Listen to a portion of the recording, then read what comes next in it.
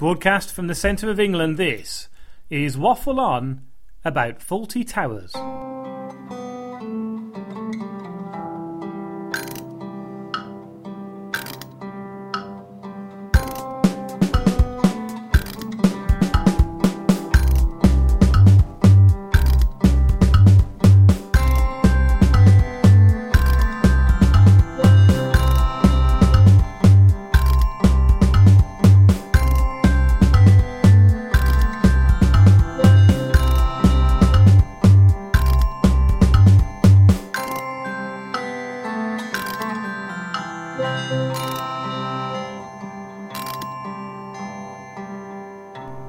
Hello and welcome to this new edition of Waffle On about Fawlty Towers, and as usual I am joined by Mr. Kelly. Hello. So we're going to talk about Fawlty Towers today, but before we do that we've got the housekeeping to do, and I don't mean cleaning your disgraceful looking flat that we're sitting in at the moment. It's the shambolic, it's hovel, it's it's a flat, isn't it? Bohemian. Yeah, it's like ancient, it's like Victorian Paris. A shithole. Yeah. Yes, once again. Language. Your language getting worse on this. I'm trying to curb my bloody language. I've been to work today. Yeah, I haven't. I've been on holiday. Lazy man. We're outside the Waffle On studios again, and for the next few podcasts, we're going to be out and about, various reasons. Babies, yes. What? That may not be mine. I don't know about it. Baby. Anyway, we've got some housekeeping, so Cal, you can talk about that for a minute. Yep. Thanks for all the people who've joined our little community. It's only 70 of you, but you could start a revolution with that amount of people, especially my man Vincent Price. And as the Waffle-Ons go on, more people understand what I'm talking about. Yes. and of course your mates Mr. Enthusiastic. Yeah, he ain't sent us nothing in lately. Where is he? He hasn't. I did put a shout out, and he's let us. I think maybe he's got so enthusiastic, can't be bothered anymore. Can't even bother saying he can't be bothered. He is enthusiastic. He's just his laid back. It's cool. It's like, he's like one of my favourite all-time comedians, Stephen Wright. He was the same in America, weren't he? Yeah. Stephen Wright was like that. Very drawn. Yeah. Anyway, before we insult anyone else in our listen, yes, please do join up to the Facebook if you already haven't. We know who hasn't. We know where. Go on and abuse us if you want. We don't care. Yeah, we could just. In fact, no one has abused us actually. No, I'm disappointed by that. Yeah. Thank you as well to everyone who's left us comments on iTunes. Please keep on doing that, even if you want to leave a new comment, because obviously it does attract more listeners. And as will a podcast that doesn't have a specific subject, because obviously we talk about a different program or film. We're actually going to do a couple of films. The next few because we're both massive film fans, and the only rule is that the film has to be British and it has to be made between what years? Before 1999. Before 1999, yeah. Oh yeah. That's a shame, because we're just talking. We've just watched an amazing British film, but maybe in 10 years' time we can talk about that. Yeah, well, our next podcast is actually going to be about Get Carter. So anybody who wants to send us, don't bother sending us any comments, because it'd be pointless, because we're recording it next. That'd be which good. would be we could easily slip it in. But we just watched Bronson, and a fabulous film, and typical enough. And this is a shout out against Cinemas. I would just like to point out, you are rubbish. Right? I go to a small independent in Bromsgrove. I don't care if we're advertising it, called the Arctic. It's a lovely little art house cinema. I have to wait a month for decent films to come on. I don't mind waiting, and you know why? I'll pay money for it. Cal, you go to the Electric Cinema in Birmingham for the exact same reason. You can't watch decent films if it hasn't got a bloody 3D, which is really getting on my goat. Yeah, especially because you have to pay for the bloody glasses. I know, and it's rubbish. And I thought there's only one. Anyway, let's not go into that. But I'm sure there's a lot of people out there who do agree, especially if in America you've got a wide selection of. Maybe you haven't, though. Maybe they haven't. I'm not too sure. I don't know. They sort of invented the big cinema chains in America, aren't they? I think they've got more of the. Yeah. I think they've got more of the actual screens open to independent films, and I think there's a bigger market for the independent film. As well, I think in America it's champions a bit more independent film. That's like that film Bronson. I bet you that was shown in the cinemas. We're here, never got a showing in Birmingham. Didn't get you straight to DVD, and there you go. Yeah. So anyway, going back to our programme, we're going to be talking about Fawlty Towers, and as per usual, what best way to start off the podcast than to play the theme tune.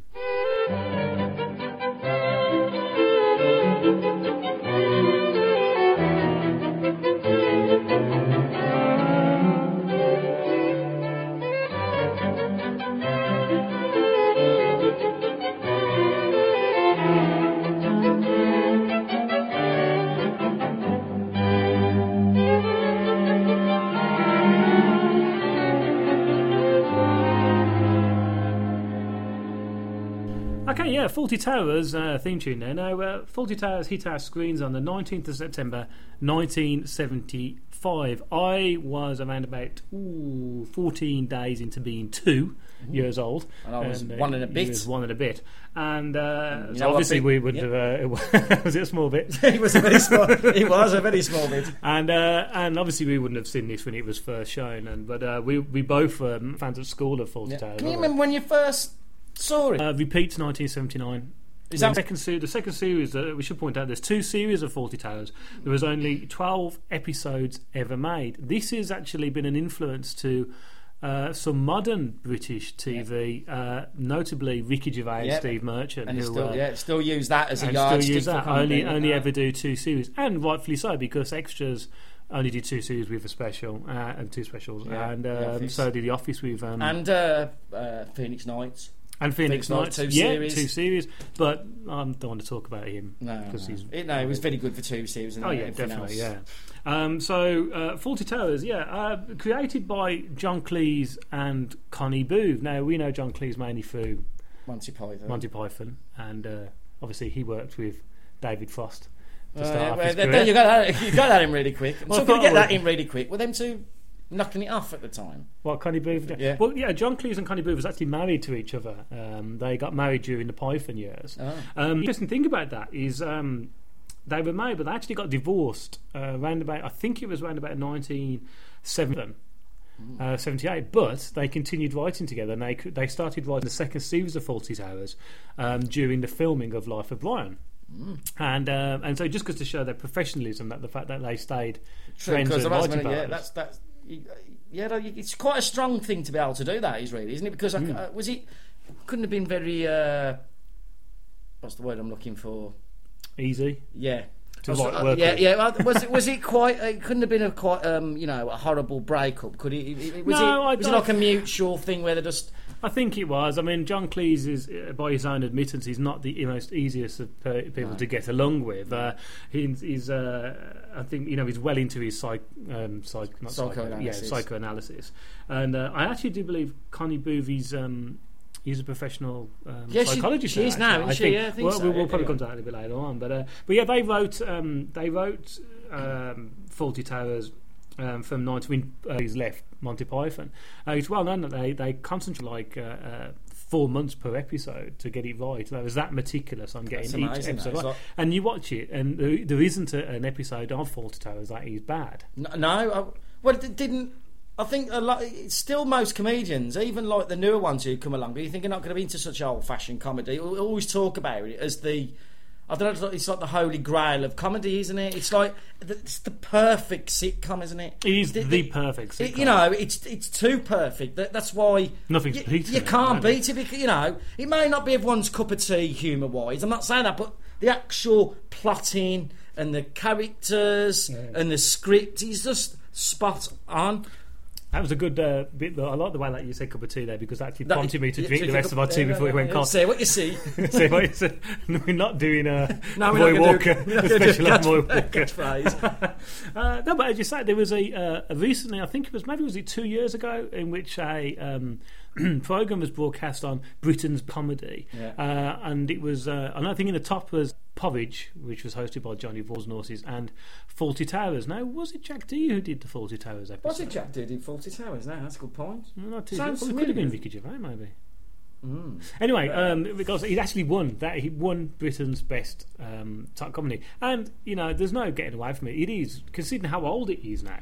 It is up there with the best. And Rory McGrath, who I really like, very funny man, very clever man. Bad hair, though. Can't stand it. Yes, I know. He can't stand it. And I've never heard anyone say that. And he had some really weird reasons, because there was a programme on where it was like making people watch stuff that they didn't like, and he still never liked it. I think the reason why he didn't like it is that John Cleese is very well known for structuring his writing, his sketches. In fact, it's something that I try to do with when I write my sketches for the Danger Signs. Is you've got your plot, you've got your point.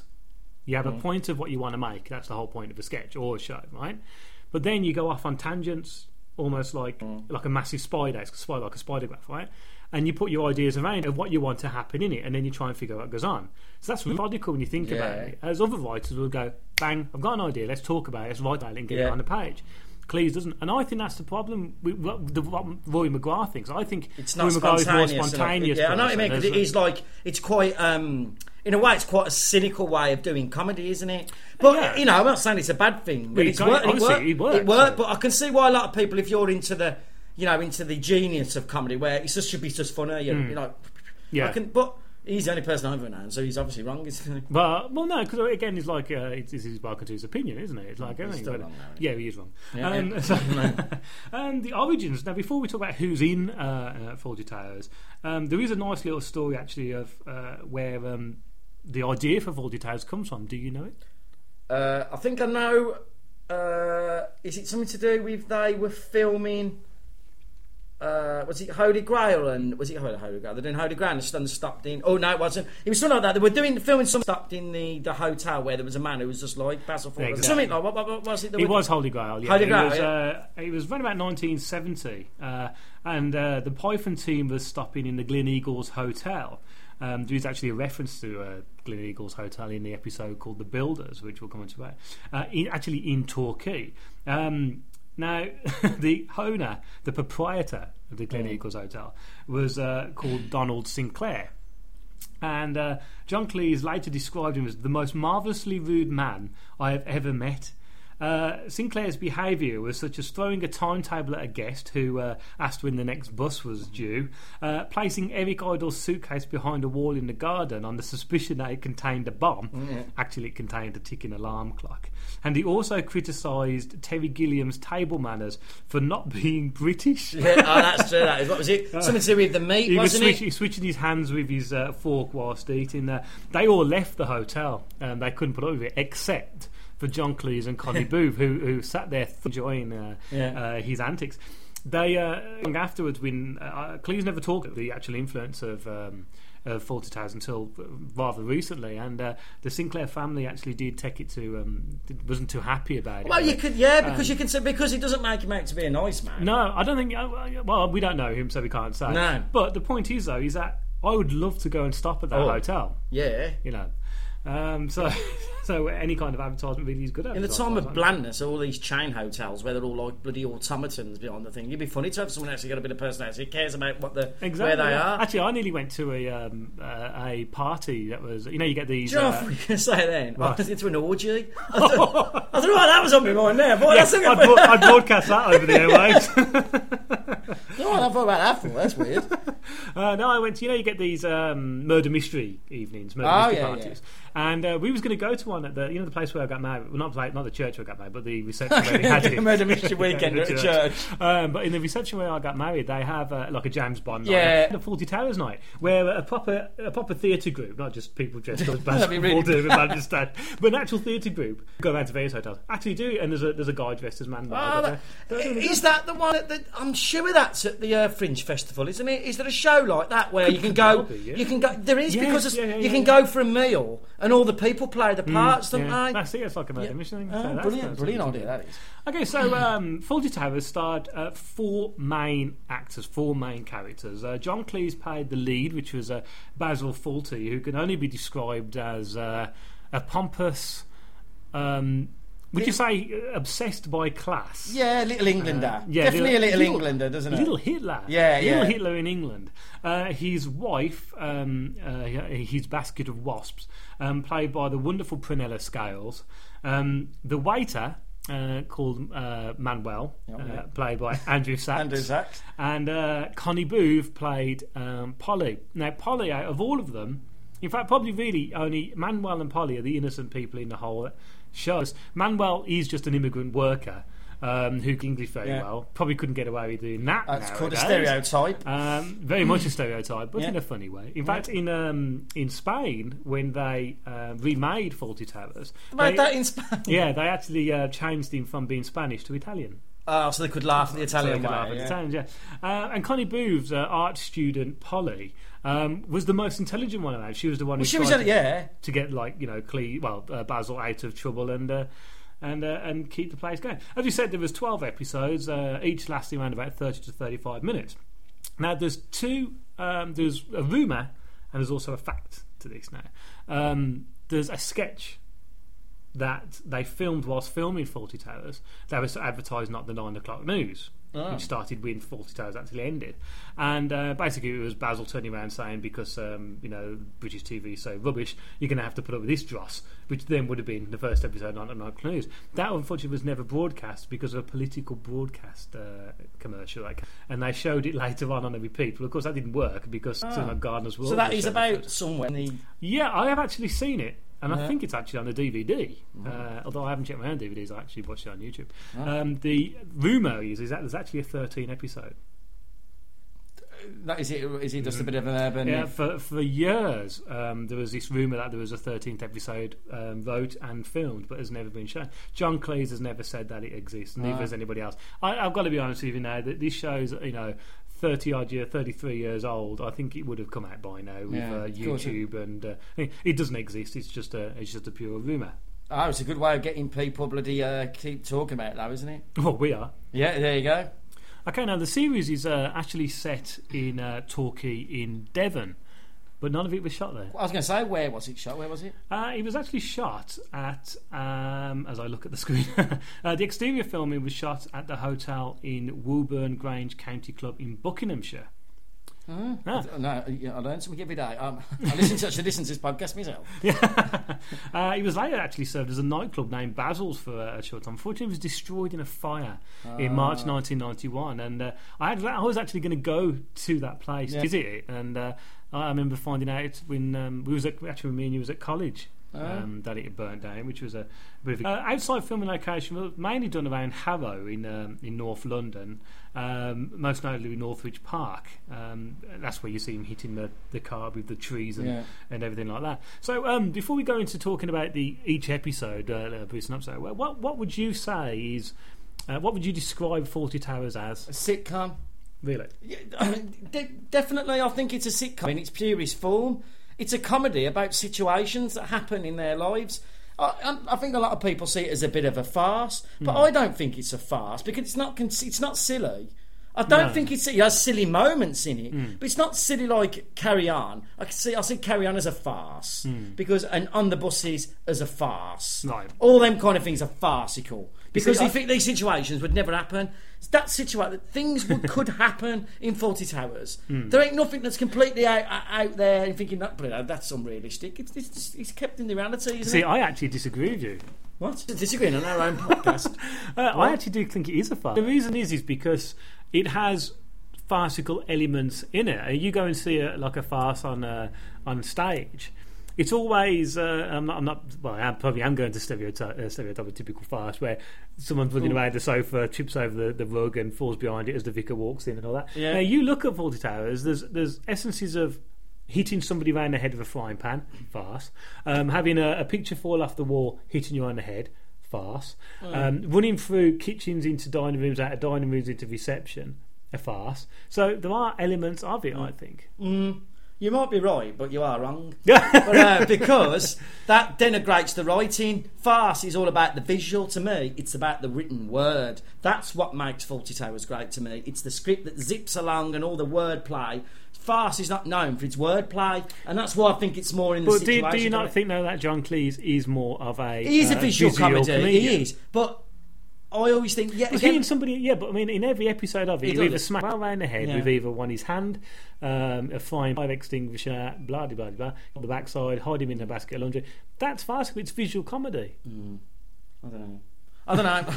I know what you're saying. I think it's got farcical elements in it, but to me, it's a comedy about the situations that happen. This whole world, that this little microcosm. That's the word I'm looking for. It is categorised as a sitcom. I know that can be a lot of things. It can mean a lot of things. I suppose I suppose it has got farcical element. I suppose this is the reason why it's so popular because it has got lots of things in it. Yeah, it's got a lot. It's like probably the best fruitcake in the world ever. It's got a lot of ingredients in it, and it all gels together to make a nice stodgy piece. I see it's a farce. If it is a farce, it's a farce as in like the young ones. See, The young ones are some people being hit on the head, but you wouldn't call young ones a farce, would you? Would you call it a sitcom? I'd call it a sitcom, even though there's people getting hit on the heads and flying up out to the moon. And so, I don't know, and I figure, it's got farcical elements in it, but I don't like the term farce. It means it's got nothing of worth. To me, it's got worth. Really, though? I mean, well, I can see where you're coming from to a certain point, but I think there is a great love of farce. I mean, a lot of early silent comedies, isn't it? When you think about it. I mean, where would you be without? And I'm not saying Buster Keaton because you're not massive. I know you're not a massive fan of Charlie Chaplin, are you? No. Without going into Blackadder Goes Forth, I'm not a great fan of Charlie Chaplin, but I appreciate his work. I just think. I think other people are overlooked. I think people just think, name me a silent comedy star, then people will automatically say Chaplin. And I think, I'm not. He's a genius. I mean, he wrote and directed. But I still think Keaton is more superb. Harold Lloyd for me was an inspiration one because he wore glasses. But also the fact that, of course, I mean, we are going to do a special about silent comedies. But just want to go without going too much into it. I mean, Harold Lloyd lost several of his fingers in an explosion during filming, and you can't tell. I know. To me, that's just. And he wasn't even a comedy actor, was he? Yeah, he wasn't. Was he? Yeah. So let's a little bit talk about Basil. The main character in his snobbish, miserable bloke. I'm reading up on him. I mean, I've got the scripts and everything like that, and I've seen the episode. You used to bang on about this at school. Oh yeah, I had 3 books that I always used to bring to school. Was the Monty Python scripts and the complete Fawlty Tales. I've still got the same copies at home. And the Sherlock Holmes book. Oh yeah, my Sherlock Holmes. That's another episode that we're going to have to do. And other magazines you used to bring, but we can't talk about them on the. No, and made a fair amount of money. Thief, porn thief. Shut up. Did you know that Basil actually served in the Korean War? I was going to say, what? Really? No, I mean, no, I didn't know that. When was that mentioned? In what? That is actually mentioned in. I don't know. Couldn't tell you really. It just says here that he was a cook for the British Army, and that's where he always. Is that where he got his bit of inferiority? Yeah, I think his inferiority complex. And he wasn't a proper soldier, even though they are, but a fighting soldier. But that's also the reason why he's very. He always looks after the major. Yeah, he always keeps an eye on him. He's a brilliant character. We all, I mean, Basil is the main character. He's the character everybody likes, isn't he? At the end of the day, and as you say, he's so amazingly snobbish. You think, how on earth could a man like that actually? You can see why they don't have children. You know what I mean? Well, they sleep in separate beds for a start. Yeah. How old's he meant to be in that? Do you know? How old was he when he was? How old was John Cleese? Ooh, gosh, he must have been in his late 30s. I think he was maybe early 40s. Early 40s. So he's sort of playing about the same age. He's playing his age. The moustache doesn't help, doesn't it? No, it's hard. That ages him a bit. Well, Sybil Fawlty, played by Prunella Scales, really is. He's, oh God, just she doesn't take any crap, does she? No. She's a very strong woman. Yeah, and I don't know. I think it works, doesn't it? It really works. Oh, yeah. I mean, Basil refers to her. Well, he's henpecked, really, isn't he? Yeah, he is. That golfing puff adder, the dragon, toxic midget, the saber-toothed tart, and my little nest of vipers, which I've used every now and again. Actually, I love that one. My little nest of. But Basil is absolutely terrified of her. Yeah. He shows off in front of people that he's the one in charge. But if he hasn't done a job, he's in trouble. I'll tell you something interesting. To digress. Yeah. Right? Now, I know we were going to mention this, but you talk about it's been remade. What about the terrible remake that was in the States? Right? Where it was a woman playing his character. So what did they do? Did they have the... No, they just took the character of Basil Fawlty out altogether. So Sybil was the main person who knew how to. Well, that's why he didn't get picked up for a series. I'd love to see that pilot though. I'd love to see that because it has been. It was shown, wasn't it? I think it was shown on like a syndication. I'd love to see that though. Just how bad it was. The thing is that I could imagine it being because it's set. Well, I mean, according to. Where we've got our info from and the DVD. Sybil were married on the 17th of April 1958. You get that from the anniversary episode. And they started their hotel up in 1960. And we're watching them in the 1970s. So they've obviously been running a hotel for over 15 years. Yeah, so they've been doing it it's well. It's got that 70s... If you watch it, They don't look like they're in the 70s. Basil doesn't look like he's in the 70s. Sybil doesn't look like she's in the 70s. Neither does Polly Manuel. The guests do. The guests, because they don't. And that's what's times about. Never date your programme. Yeah. Trouble with the young ones. It's true. It's a very dated. Even though it's still brilliant. Still really funny. Yeah. But if you were a young person watching that now, you think, what's all that about? A load of crap. Yeah. Not the comedy, just the actual. They wouldn't understand the political world or anything like that. The fun thing about Fawlty Towers is I think you can go back and watch any episode of Fawlty Towers any time. You could watch, in fact, both series in one day. The only one I can't watch Basil the Rat too much because I've just saw it so bloody much. That's the final one, eh? Yes. I'm a bit like that with the Germans, you know. Oh, God, it's just, you've saw it so much. It's just the clip they always play, isn't it? And, sorry, but we're playing that clip. Yeah, but you sort of got to, I think that, but as I say, that's a plenty of time. I don't think you can do that with the young ones. I can't pick the young ones out of the DVD collection and go, I'm going to put it on and watch it and think, oh, I really want to watch another episode. And the reason why that is because I think it's dated. Fawlty Towers hasn't dated, and I think it's because they haven't made it look. You could take that set, the set of Fawlty Towers, now and stick it in the year 2009. Yeah. And keep them in their clothing and get away with it. Yeah, it's because timeless. they're just... And going back to what you were just saying about the American remake, if you go back and look at early 80s American programmes, there's something about the colour that's filmed in it. You go back and watch something like Taxi or something. No, I think it's to do. No, I want to get this too. I think it's to do with there was Technicolor. Technicolor was in the 70s, and then in the 80s it changed over into a different colour format. This is a really boring thing to be talking about, isn't it? But well, somebody will be out there going, no, someone tell us. But I'm sure it's something to do with America that they changed over the format of the colour because Technicolor. I don't know. Because if you watch like the 60s style, like that one that starred in the I can't remember what it was called now, but they smashed the guitar. Not they smashed the guitar. He smashes the guitar. Yeah, it's was it the Ed O'Sullivan? Was it no, not the Ed O'Sullivan. It was another one. No, I can't remember what it was called. But they look the colours look overly vibrant. Yes, and it looks typically 60s. That's technical. In the 70s, you get the typical 70s look. You know, you watch an episode of Taxi. And he's like, but the thing is with British TV is that because one, we had no money, and other BBC cameras have been the same ones they use up to round about 1987 or something ridiculous.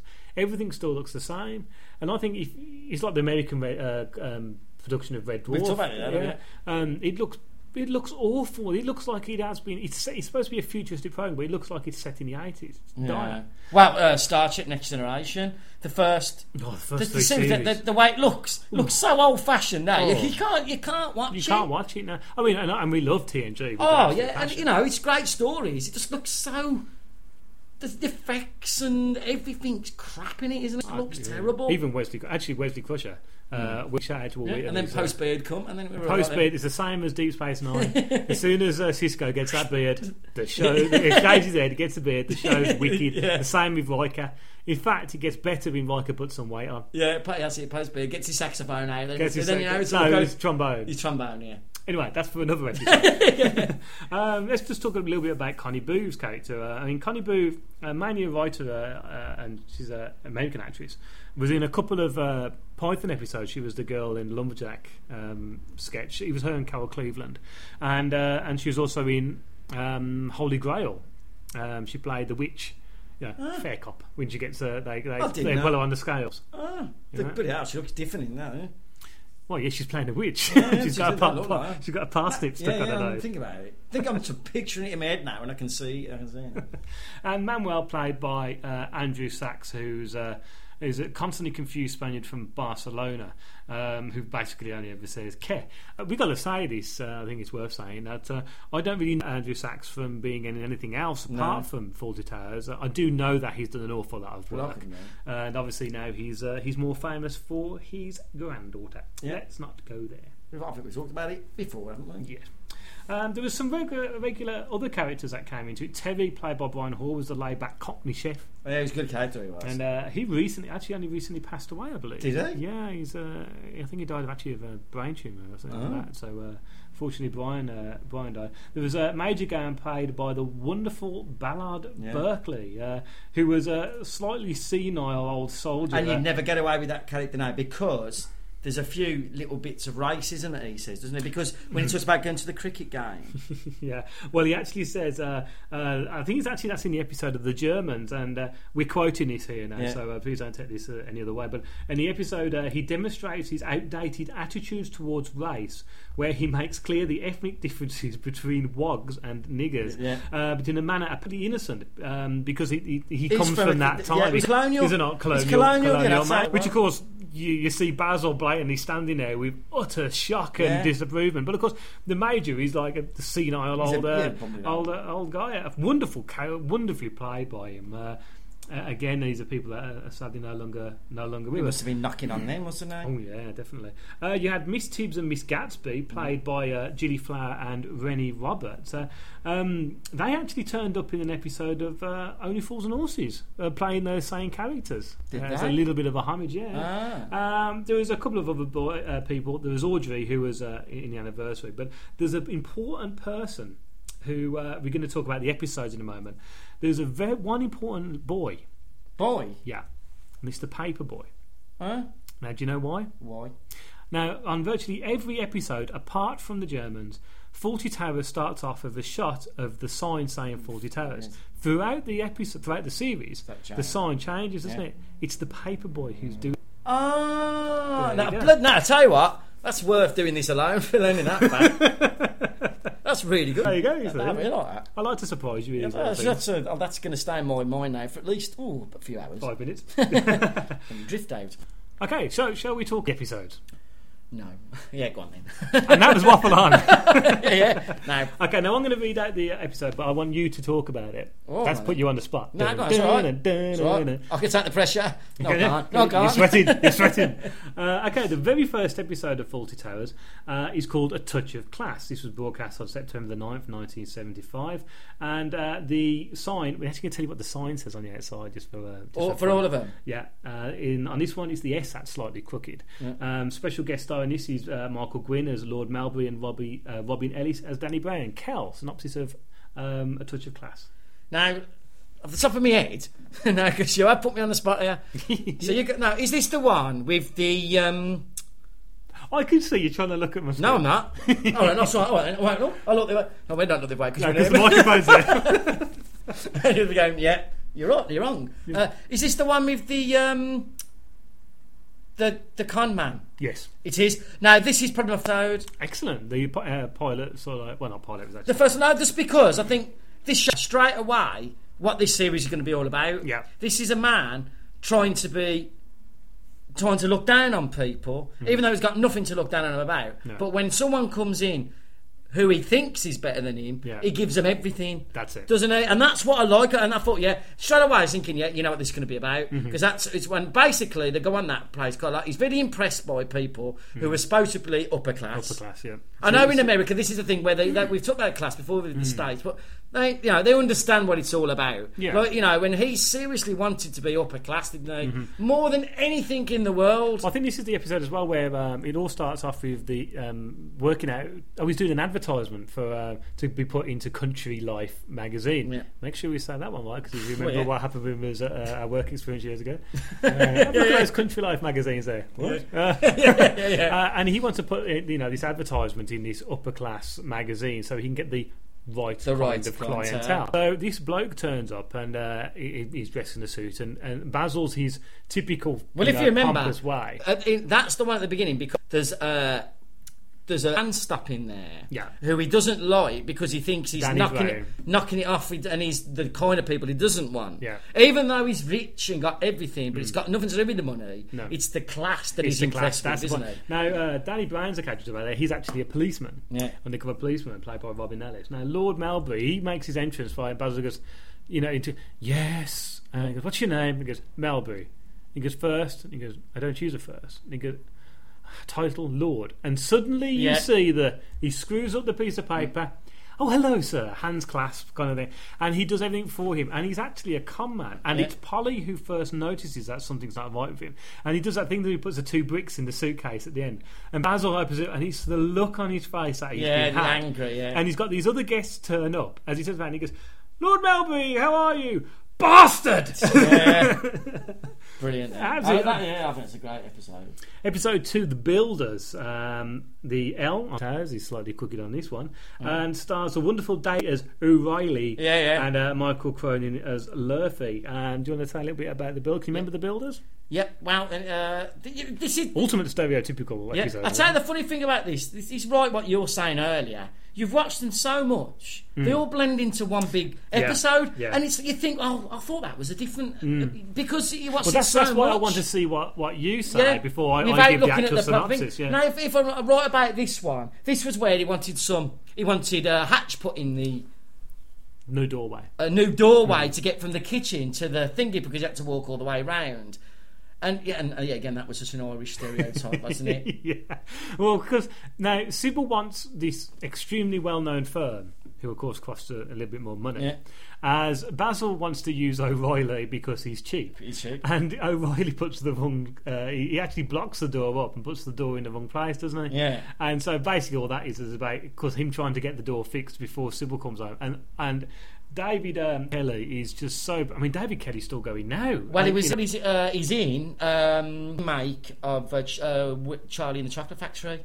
He plays Charlie's grandfather. One of he plays the grandfather. And he don't look that much different. No, and he also was in Robin's Nest with one hand, wasn't he? Yes, he was, yeah. I'm sure, does he play a gangster in something and he gets killed in quite a gritty drama? One of them people has been around, knocking around for years, hasn't he? Wonderful actor. Yeah, obviously, there's a bit of a Dad's Army thing there. He's obviously playing a lot older than he actually was, wasn't he? Yeah, because you look at Clive Dunn. Yeah. And, I've actually saw... There was a wonderful episode on... James, who does the Dad's Army podcast. Oh, he'll probably correct us. I think it was called Two Feathers, and basically what it was this guy, this old army guy, turns around and accuses well, off subject, but still, of Jones of being a yellow belly, a coward, and hence the reason why the feathers. And it shows they go back to I think it was the Boer War, and it shows. Oh, Jones. Is that like a play on the Four Feathers? Yeah. Oh, it could have been that maybe Four Feathers. Anyway, I'm sure James will let us know. The Four Feathers is one of my all-time favourite stories. It goes back, shows Jones then, and it's actually Clive Dunn about his old makeup on. I'd like to see that. Just look, I actually watched it on YouTube the other day because I'm hoping to get the Dad's Army box set for my birthday. Hint, wife. Hint. Yeah. Never know. Probably not English. Do you think you'll listen to this? No, she doesn't. There you go. Yeah, he doesn't. No, she doesn't. Next episode, The Wedding Party. The W is crooked on this. October 3rd, 1975, featuring Trevor Adams as Alan and Yvonne Gillan as Mrs. Poinoir. Now this is the one I'm a bit. This is not the most well known. Yeah, I'm not. This is the one with the young couple in the, and he thinks they're up to something nefarious in the bed, and he don't trust them. That's the one. Yeah, see, straight away, as soon as you start talking about it, it all comes back to you, and that's where he thinks they're being really... He don't want that kind of thing going on. Well, he gets... Is that when he puts his hand on there? That's it. He gets you can't read that, don't read it on the podcast. No, he puts his hand on the woman's breast. Yeah, it's a really good scene. Now that's a proper farce. That's actually a blooper on if you look at the Fawlty Towers bloopers on YouTube, where Sybil slams and the whole set just shakes, and John Cleese goes up and starts tapping it as if it's a hard thing. Yeah, the wedding party. Every turn, Basil sees guests fraternising in what he considers to be an immoral way, whilst he tries to hide his own infatuation with a charming French female guest. But it is he is the one who ends up with trousers down in public, while the guest's behaviour turns out to be purely innocent. Yeah. Okay, next episode is the Hotel Inspectors. With the L's missing. Oh no, it's 40 to on the sign. What's that? So 40 to on the Fawlty Towers sign. Featuring the wonderful Bernard Cribbins and James Cosin, and they play the men who turn out not to be the hotel inspectors. Because that episode's all about Basil thinking there's a hotel inspector turning up. Yeah, that's right. That's right. He's trying to get himself in a guidebook or something, isn't it? Yeah. That's it, yeah. Episode after that is Gourmet Night, and with the sign saying "Waty Towels." Now that's the one. I'm not too. I don't.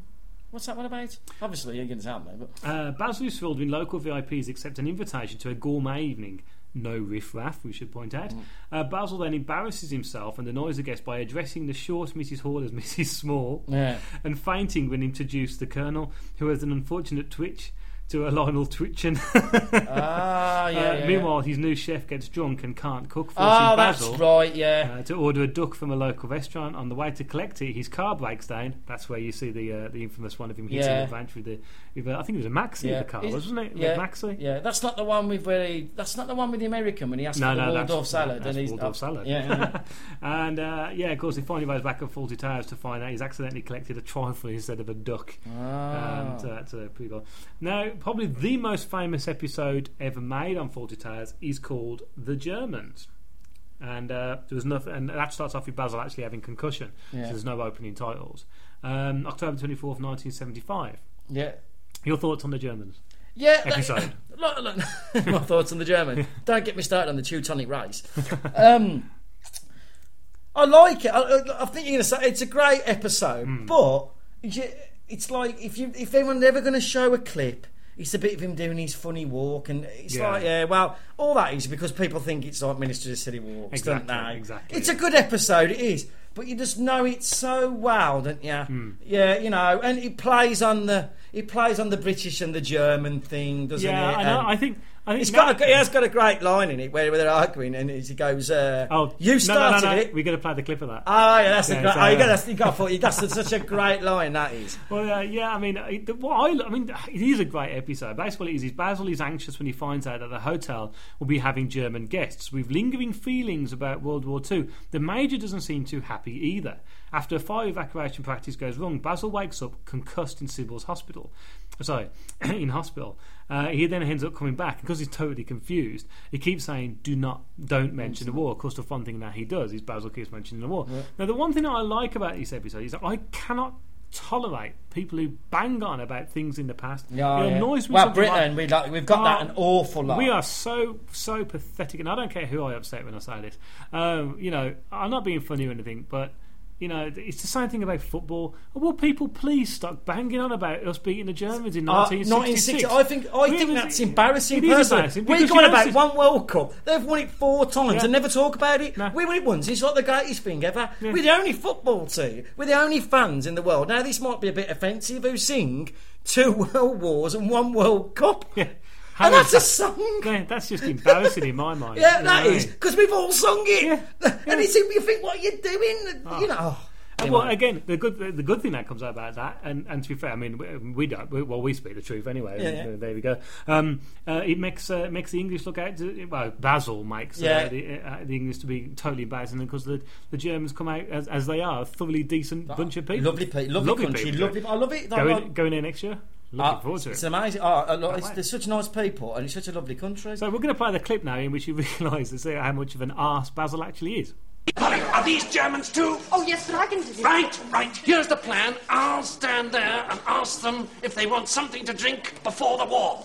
Before their lunch. Don't mention the war. Can we help you? Oh, you speak English? Of course. Ah, wonderful, wunderbar. Please allow me to introduce myself. I am the owner of Fawlty Towers. And may I welcome you war, and hope that your stay will be a happy one. Now, would you like to eat first, or would you like a drink before the war? Meaning that our trespasses will be tied up with piano wire. Sorry. Top of the old leg. Got had a shrapnel in the war. Korean war. Sorry, Korean. Thank you. We will eat now. Oh, good. Please, do allow me. May I say how pleased we are to have some Europeans here now that we are on the continent? Can I speak to Dr. Finn, please? I didn't vote for it myself, quite honestly, but now that we're in, I'm determined to make it work, so I'd like to welcome you all to Britain. The place is grilled, but that doesn't matter. There's life in the old thing yet. No, wait a moment. Got a bit confused there. Oh, yes, the place is grilled. In fact, the whole room's a bit warm, isn't it? I'll open a window. Have a look. And the veal chop is done with rosemary. Funny, thought you'd gone to Canada. And it's delicious and nutritious. In fact, it's really good. Really good. The wheel is good. Yes, doesn't matter, never mind. May we have 2 eggs mayonnaises, please? Certainly, why not? Why not indeed? We're all friends now, eh? A prawn cocktail. All in the market together. Old differences forgotten, and no need at all to mention the war. Sorry. What was it again? The prawn cocktail. Oh, prawn, that was it. When you said prawn, I thought you said war. Oh, the war. Oh, yes, completely slipped my mind. Yes, I've forgotten all about it. Himmler and all that. Oh, yes, completely forgotten it, just like that. Sorry, what was it again? A prawn cocktail. Oh, yes, Eva prawn, yes. And Goebbels, too. He's not going to hardly remember at all. And ein pickled herring. Hermann Göring, yes. And von Ribbentrop, that was another one. And 4 cold meat salads, please. Certainly. Well, I'll just get your hors d'oeuvres.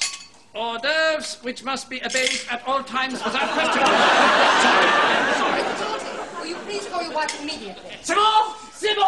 She's in the hospital, you silly girl! Yes, call her there. I can't! I've got too much to do. Listen, don't mention the war. I mentioned it once, but I think I got away with it all right. So, it's all forgotten now, and let's hear no more about it. So that's 2 egg mayonnaise, a prawn Goebbels, a Hermann Göring, and 4 colded salads. No, wait a minute, I got a bit confused here. Sorry, I got a bit confused because everyone keeps mentioning the war. So could you... What's the matter? It's all right. Is there something wrong? Will you stop talking about the war? Me? You started it? We did not start it. Yes, you did. You invaded Poland. Yeah, the Germans, the sample there, which is always played on every TV programme, you see. And that was the end of season 1. The Germans was the final of season 1. Then we go into season 2. 1979, so there was a good 4-year gap between them. Did he do anything in that 4 years? Well, John Cleese had started up his... Now, had he started up that business company that does videos for conferences and all that kind of stuff? I think he'd done that. No, what would he have done in that year? He appeared in Ripping Yarns, didn't he? Did he? Yeah. Because it's the one with the football team and he walked past the nooks like that. That's hardly... Yeah, that's a 4-year gap. I can't think of anything else. Oh, no. You know what? I don't know. Well, I know that it took them a couple of years to actually write it. Well, of course, he was writing Life of Brian. Yeah. So they spent 70. Yeah, because Life of Brian was right between 1976 and 1978. So that took up all the time. And let's face it, that's one of the greatest films ever made. It is. There you go. So season 2 comes back on in the 19th of February 1979. The first episode broadcast was Communication Problems. L on Fawlty Towers there. Misspelled. And we've actually got a clip to play of this. But do you remember anything of Communication Problems? That's I think this series is the one that I don't know as much as the first series, which sounds ridiculous when you've watched it loads. But the first series, they're always repeating the first series each season. See, we started calling it season as well now. That's because we keep watching Battlestar Galactica. That's because the American way of doing things, isn't it? No, I can't remember that one. Okay, well, this one is... I'm not going to say, obviously, but... It's with the guest from Hell, played by Joan Sanderson, who's a wonderful actress. I think she's passed away as well. Playing Mrs. Richards, who's deaf.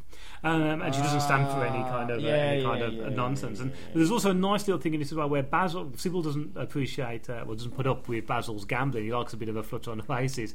And this is where he tries to get some money goes missing, because some money doesn't go missing. And this is where he's getting Polly's doing all the gambling, the bets on him. And there's a wonderful line in this, in which is Mrs. Richards is complaining about her hotel room, which we're going to play now. So we've only got 2 clips of the Germans and this one, so we'll play this clip now. Good morning, madam. Can I help you? Are you the manager? I am the owner, madam. What? I am the owner. I want to speak to the manager. I am the manager too. What? I am the manager as well. Manager. You're what? I'm the manager. What? I'm the manager. Yes, I know. You've just told me. What's the matter with you? Now listen to me. I booked a room with a bath. When I book a room with a bath, I expect to get a bath. You've got a bath. I'm not paying £7.20 per night plus VAT for a room without a bath. Where is your bath? You call that a bath? It's not big enough to drown a mouse. It's disgraceful. I wish you were a mouse on a show. And another thing. I asked for a room with a view. Deaf, mad, and blind. This is the view as far as I can remember, madam. Yes, this is it. When I pay for a view, I expect something more interesting than that. That is Torquay, madam. That's not good enough. Well, may I ask what you were expecting to see out of a Torquay hotel bedroom window? Sydney Opera House, perhaps? The hanging gardens of Babylon? Herds of wildebeest sweeping majestically? I expect to be able to see the sea. You can see the sea. It's over there between the land and the sky. I need a telescope to see that. Well, may I suggest that you consider moving to a hotel closer to the sea? Or preferably in it. Right. Now, listen to me. I'm not satisfied, but I've decided to stay here. However, I shall expect a reduction. Why? Because Krakatoa's not erupting at the moment, or...? Because the room is cold. The bath is too small, the view is invisible, and the radio doesn't work. No, the radio works. You don't. What? See if I can fix it, you scabby old bastard. Okay, episode 2 of it's a good little sample, that, isn't it? Very good, very funny. Sarcasm. Episode 2 of season 2, series 2. Series 2, is The Psychiatrist, featuring Aspel Gray as Mrs. Abbott, Nicky Henson as Mr. Johnson, and Luann Peters as Raylene Miles. Sign on the front there says War Too Fast. Any remembrance? Yeah, I think this is actually quite an interesting episode, because this is where what the male psychiatrist realises that Basil is a very unhinged person, isn't he? And he doesn't like it, does he? He doesn't like they notice what he's like. Yeah, no, it's a good episode, that is. But that's about. Yeah, again, when you start reading it out, I'll know everything about it. But it's, a psychiatrist and his wife, also a doctor, comes to the hotel for the weekend break, and they cannot help but notice the eccentric. We always do that every episode. Yeah, I screw. Is this the one where he's trying to get into the room because he thinks someone's knocking someone else off? That's the one. Yeah. And it turns out to be Mrs. Johnson's mother. Yeah, that's right. Yeah. Now, the one that you was mentioning earlier on, episode 3 of series 2, was Waldorf Salad. Flay Otters is the sign on the outside, and it features Bruce Bower as Mr. Hamilton and Claire Nielsen as Mrs. Hamilton. Now, this is the thing where you get an episode where the Americans. Are you yawning? I was yawning. When you get the Americans who just do not stand for. No, that's right. Yeah, and he gets his comeuppance, and to me. If I would have finished the series, this would have been the episode I would have finished it on, because everyone tells him the truth. Everyone has it's like that, but everyone loves me. Everyone loves you. You know, when he goes, well, everyone say what's wrong with him, and everyone has a go at him, and even Sybil. Because Sybil leave, and she goes, "No, right, I'll leave." Right, I'll go. And I would have finished it with him walking out the doors and being because he doesn't actually see that, but you don't know if he gets hurt by that because he doesn't seem to. No, he doesn't, but he must do because everyone, apart from the Major, but even the Majors don't. Even the Major doesn't moan about what he don't really know, does he? But no, it's a really good episode. That is really good. Now, earlier on we were talking about the differences. You were saying that you class 40,000 more as a sitcom, as I say I class it more as a farce. I think this next episode proves that to a certain degree. Well, not proves it because it's not an argument. It's not a debate about it. And this episode is The Kipper and the Corpse. Fatty Owls is the sign on the front. Broadcast from March 12, 1979. Now, a guest dies in the hotel. Now, this is the thing that I think me and you like, is the fact that, and we've talked about this, I think Ricky Gervais has not copied, but is definitely influenced by this episode, because if something happens, right, if somebody in your living room now just fell down and died, right, you wouldn't hide the body, would you? No. You'd phone up the police and the ambulance. That's the most obvious thing that you do. Even if you've got guests coming, say the first time you ever met Emma, and she's coming round here, you want to impress her, and someone died. You wouldn't hide. I suppose part of you would think, what's she going to say if she comes in the first time I meet her and there's a dead body in the room? You'd just go, dead body. Dead body, yeah. And you'd probably break the ice. Yeah. In this episode, now a guest dies in a hotel during the night, and Basil assumes that it was the out-of-date kipper that the guest was given. Soon after, Dr. Price looks at the body, and Basil and Manuel decide to hide the body while Dr. Price waits for his sausages. It's because it's the cat, isn't it? It's the cat, yeah. Because the cat is coughing up, and he thinks, is that the other cat? Is it the furball one? That's it, yeah. Also, Polly and Manuel feed a wealthy woman's dog some extra spicy sausages after he bites them both.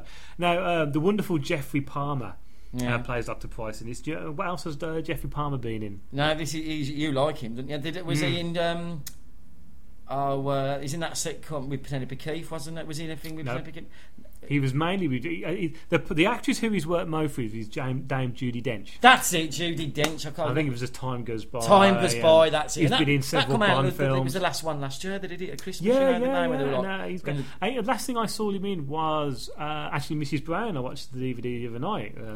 He's a very good actor. Isn't he? He's a superb actor, and he's got one of those faces that just look like a caricature. It's what I class as the Barry Norman caricature. Some people who get old have almost look like a Toby joke. Yeah, exactly. Yeah. Oh, no. The next episode is the anniversary. Flowery Twat. Yeah, that's my favourite.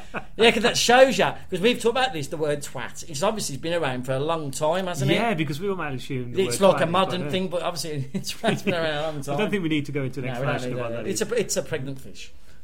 That's what it really means. So God knows how we got to the other film. Well, yes. Let's not go. No. Let's have a talk about and this is Basil invites some friends for a surprise wedding anniversary party, but Sybil assumes he has forgotten their anniversary and storms off, leaving her husband Polly in a disguise, desperately telling the others that she is ill. Another one of those. Again, that's another example of almost like a farce of that. And Glenn Campbell. Sorry, Ken. See what's on your mind. Bloody, we ain't doing a podcast on Glenn Campbell. You can. Jimmy. Ken Campbell. I tell you what, we know what we should start doing. What? We talk that fast that we end up getting tongue tied. It's the Brummy Mumble. So apologies to everyone in America. Ken Campbell as Roger, and your favourite actress, Una Stubbs as Alice. What? I can't stand. Why? I don't know. It's one of them women. I've never can't stand her. Yeah, well, I hated Wurzel Gummidge. You really? Yeah. Oh, actually, I don't remember an awful lot of Wurzel Gummidge. I think because John that's it. John Pertwee to me is just Doctor Who. Yeah. And we get to the final episode of Fawlty Tales, which is called Basil the Rat, and my favourite name on the sign, this one, is Farty Tales. Farty Tales. Yeah, these episodes just again been done to death in England, hasn't it? Yeah, I mean the local health inspector issues a long list of hygienic changes, including 2 dead pigeons and a water tank. That's what he finds in the actual hotel, which the staff must immediately sort out. After Manuel's hamster escapes from his cage and is loose in the hotel, Basil and Sybil must catch it or at least kill it before the inspector finds it first. So it's not a rat. It's a hamster. He's a rat, but of course he thinks it's a hamster. He thinks it's a hamster. So that was the all the episodes, all 12 episodes of Fawlty Towers. There, really, there's not a bad episode in them. It's just almost like the tiredness of it, I think. Yeah, it's one thing. It's been eternally repeated. So you've had Sky. I've got Sky. It's just always on UK Gold, isn't it? It's just always on. I'm not saying that. And to me, it's sort of watered how effective it's been, because it's like I can put it on now, and some episodes you think, oh no, I've saw this one. It's like Basil the Rat. It was on. Funny that it was on last night. I thought all 40 Towers is on. Oh, what's that? And it was Basil the Rat. You think, oh, not again. Yeah, it's like a funny episode, but you're waiting for the bit with the head in the in the biscuits. I was like that. I went back and was watching all the episodes. I mean, I adore MASH, and one of my friends in America, Kenny, he's thinking of doing a MASH podcast, and I think you should do it because I'll come and join you on the odd episode. But yeah, they always play the same episodes when they get repeated on Sky, and in fact the only episode they don't repeat was Goodbye, Farewell and Amen, which is a 2-hour special. And I tell you what, I sat there every day watching the episodes of MASH, looking forward to it, and when I didn't play it, I was most upset. Got extremely well, acclaim when it was shown. In fact, Clive James, who I think is a legend in broadcasting, when he was writing for The Observer, said that the second episode had him retching with laughter. Yeah. Of course, never get on the wrong side of John Cleese. Critic Richard Ingrams, I think we know him. Then he was a television reviewer for The Spectator.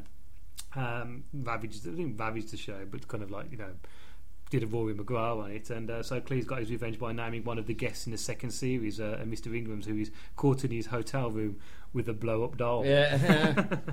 I got several awards, got several BAFTA awards, and of course it was, all over the place. It was remade in several countries, and there was the odd reunion for it. It's funny that John Cleese likes a book, doesn't he? You can't believe he's never thought about doing a film, because especially at the time it was the big time where you'd make a film out of a TV series. Well, I mean, and the scope for a film there really is, isn't there? They was going to do a film in which It was Manuel who owned the hotel, and Basil just kind of like run it. But they've recently that's a good idea. Actually, because that revolves it all with him being the stereotype of the stupid dago who can't do anything. That would have been a clever episode. Exactly. That would have been a clever film, actually. An interesting fact for you. Do you know that Andrew Sachs recorded his own version of the Joe Dolce Cod Italian song "Shut Up Be Your Face"?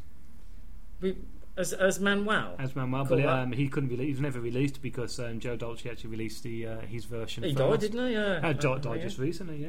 Prunella Scales returned as Sybil in 2007 for a couple of sketches for Children in Need, which revolved around Hotel Babylon. Now they've just put on a program which really annoyed me because I cancelled my cable subscription, and so I couldn't get UK Gold. And they did a program called Fawlty Towers Reopened, which was really good. It was a 30-year reunion. Really good. Imagine that. And because you saw it. Did you see it? Yeah, I did. Like I said, there weren't nothing you didn't know about it. Yeah, but it was just nice hearing and them actually talking about it for yourself than off old clips or reading it, thinking, they might not have said that. And this was actually them talking. The interesting thing was it was that you thought it was going to be like a standard, but it wasn't. A lot of it was about what the mindset there was at the time, especially John Cleese, because he's having serious problems with his anger at the time, wasn't he? Because he's had them since he was a young man. He has got serious anger problems. Well, you look at all the sketches of Monty Python and you're looking for the angry man. It's John Cleese. The restaurant sketch is a classic example, which was what we played on the Monty Python episode. He is a... now he's I think he's mellow, but he was. I know, because even Prunella Scales was on it saying that you really had to watch the kind of mood he was in every day because he would just explode. And she said he didn't mean it personally. He just couldn't control... He couldn't control his temper. But going from calm, he'd just lose it, and then calm down. He didn't mean it. It's a Jekyll and Hyde thing, isn't it? I mean, Connie. The one thing I'd like to think, because Connie Booth has refused to talk about Fawlty Towers since they wrote it. For the 30 years, because obviously she's got a different job now. She's out of the spotlight of it. And the one thing that they both commented on is that, as what we said earlier, I was trying to remember how long it took me. It actually took them 6 weeks to write each episode of Fawlty Towers. So, I tell you what, a production company wouldn't give you the time to do that. I think it takes probably Ricky Gervais and Steve Merchant about the same time to do that. For each episode. Well, there you go. Then that's what's brilliant, so good, isn't it? There you go. So that's anything else you want to talk about Fawlty Towers? Anything that comes to mind?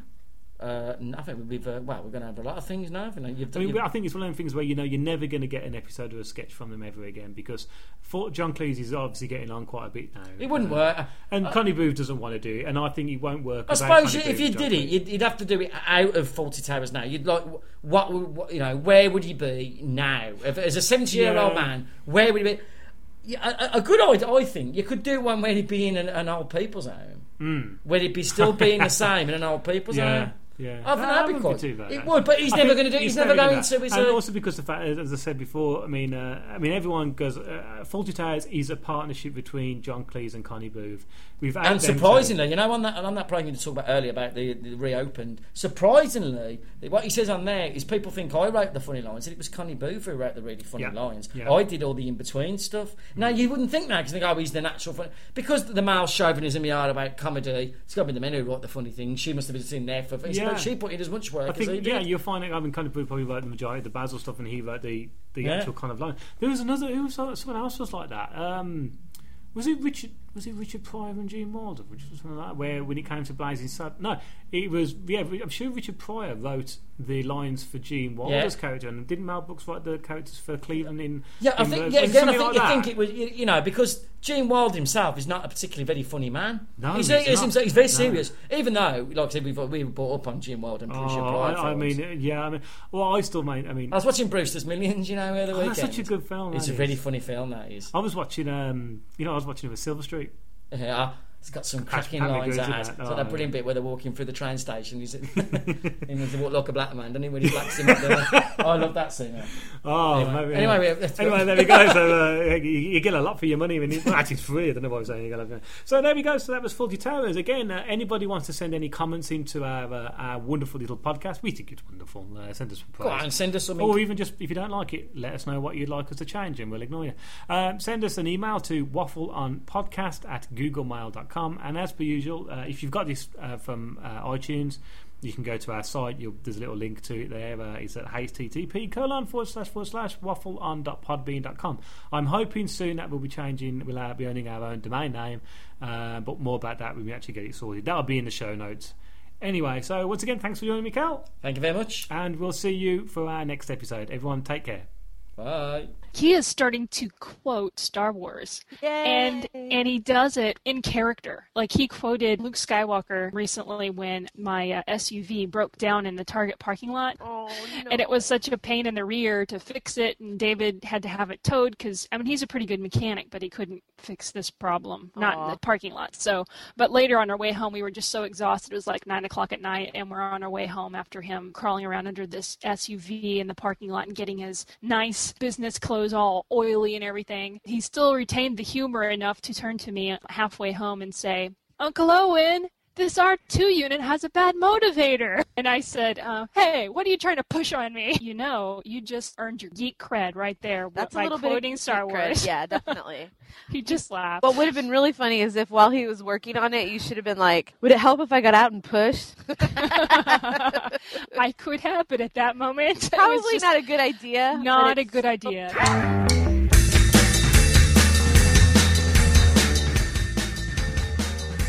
I'm Jen. And I'm Angela.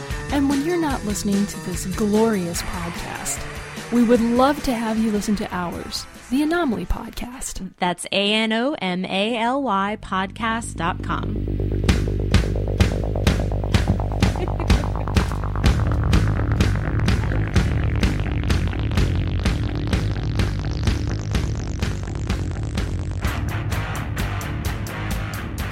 Hi, this is Rick Moyer. And when I'm not listening to Waffle On, I'm producing my own podcast. And here's a shameless plug for it. Are you ready? If you like geeky TV, if you like science fiction, if you like life in general, and you want to be encouraged every week, join me for Take Him With You, the weekly podcast that's spiritual, not religious. Nobody's going to force you to believe any certain way. You can just enjoy being encouraged and listen to some crazy stories and some fun music every week. So join me after you're done with Waffle On. Tune in, go over to takehimwithyou.com, click on the iTunes, and download away.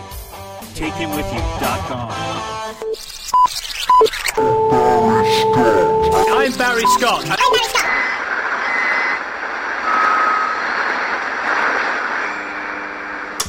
Ooh, that was a bit noisy.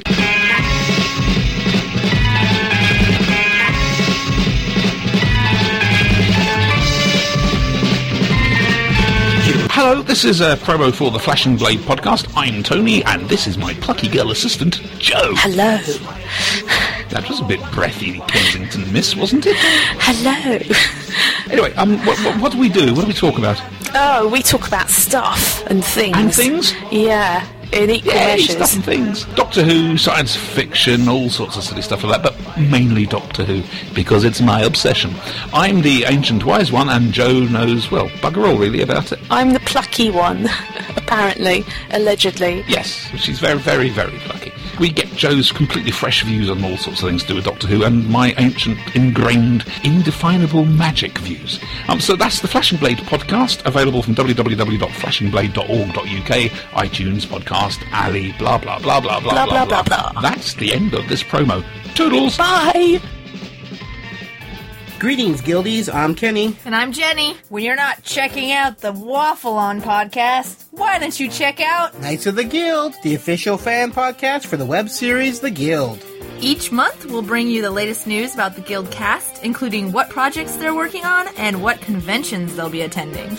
Also, we'll be updating you on the current season. We'll talk about some behind-the-scenes fun of Season 2. As well as having cast, crew, and fan interviews. So head over to iTunes and subscribe to Knights of the Guild. Or go to our website for a direct download at knightsoftheguild.podbean.com. Zaboo! All history is crap. Not my words, the words of Harrison T. Ford, inventor of the motor car and black paint. But was he right? Yes, but we've no way of knowing. Because here in the 23rd century, all the historians are dead. Hello, I'm Phil Hayes, and I'm speaking to you from the future. When I'm not reviewing important historical documents like the Waffle On podcast, I'm presenting a video podcast called The News at Then, bringing you all the latest live from history. In your time zone, you can find our reports on something called the Internet. So go to that part of the Internet called newsathen.com. That's NEWSATTHEN.com. The News at Then, working around the clock 25/10 to bring history to life. But not like a zombie. That would be hideous.